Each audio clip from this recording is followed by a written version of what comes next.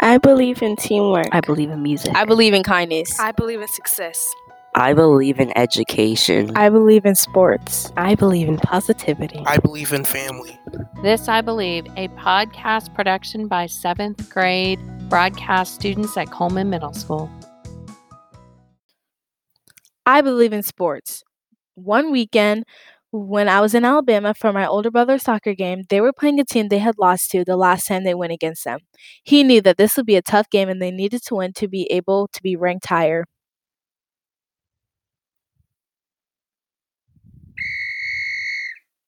The game has just begun. Just watching him play, I knew that he was very nervous. Goal. The other team scored. Their parents cheered and clapping went all around the stadium.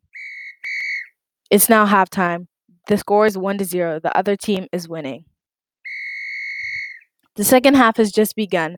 About 14 to 15 minutes before the game was over, the forward dribbles down the line, crosses, and scores. My mom, my dad, my brother, and I all cheer. The second after they score again. The game ended 2-1. They had won the game. I believe in sports. I believe in how if you want to do something, just do it no matter what. No matter if something will be tough, just keep doing your part to do your very best. It doesn't have to be soccer. You can just go for what you want and believe to stay on top of your goal until you achieve it. No matter how hard it takes or how long it takes, keep pushing to reach your goal. Most importantly, it's possible. For example, my favorite soccer player is Anthony Martial.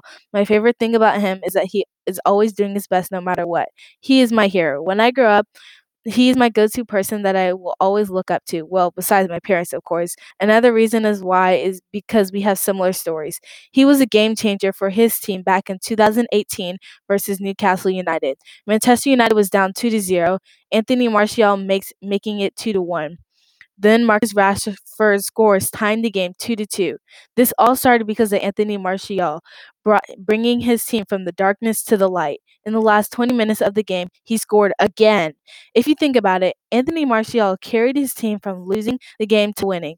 This is just another story proving that hard work means never giving up until you have worked to achieve that goal.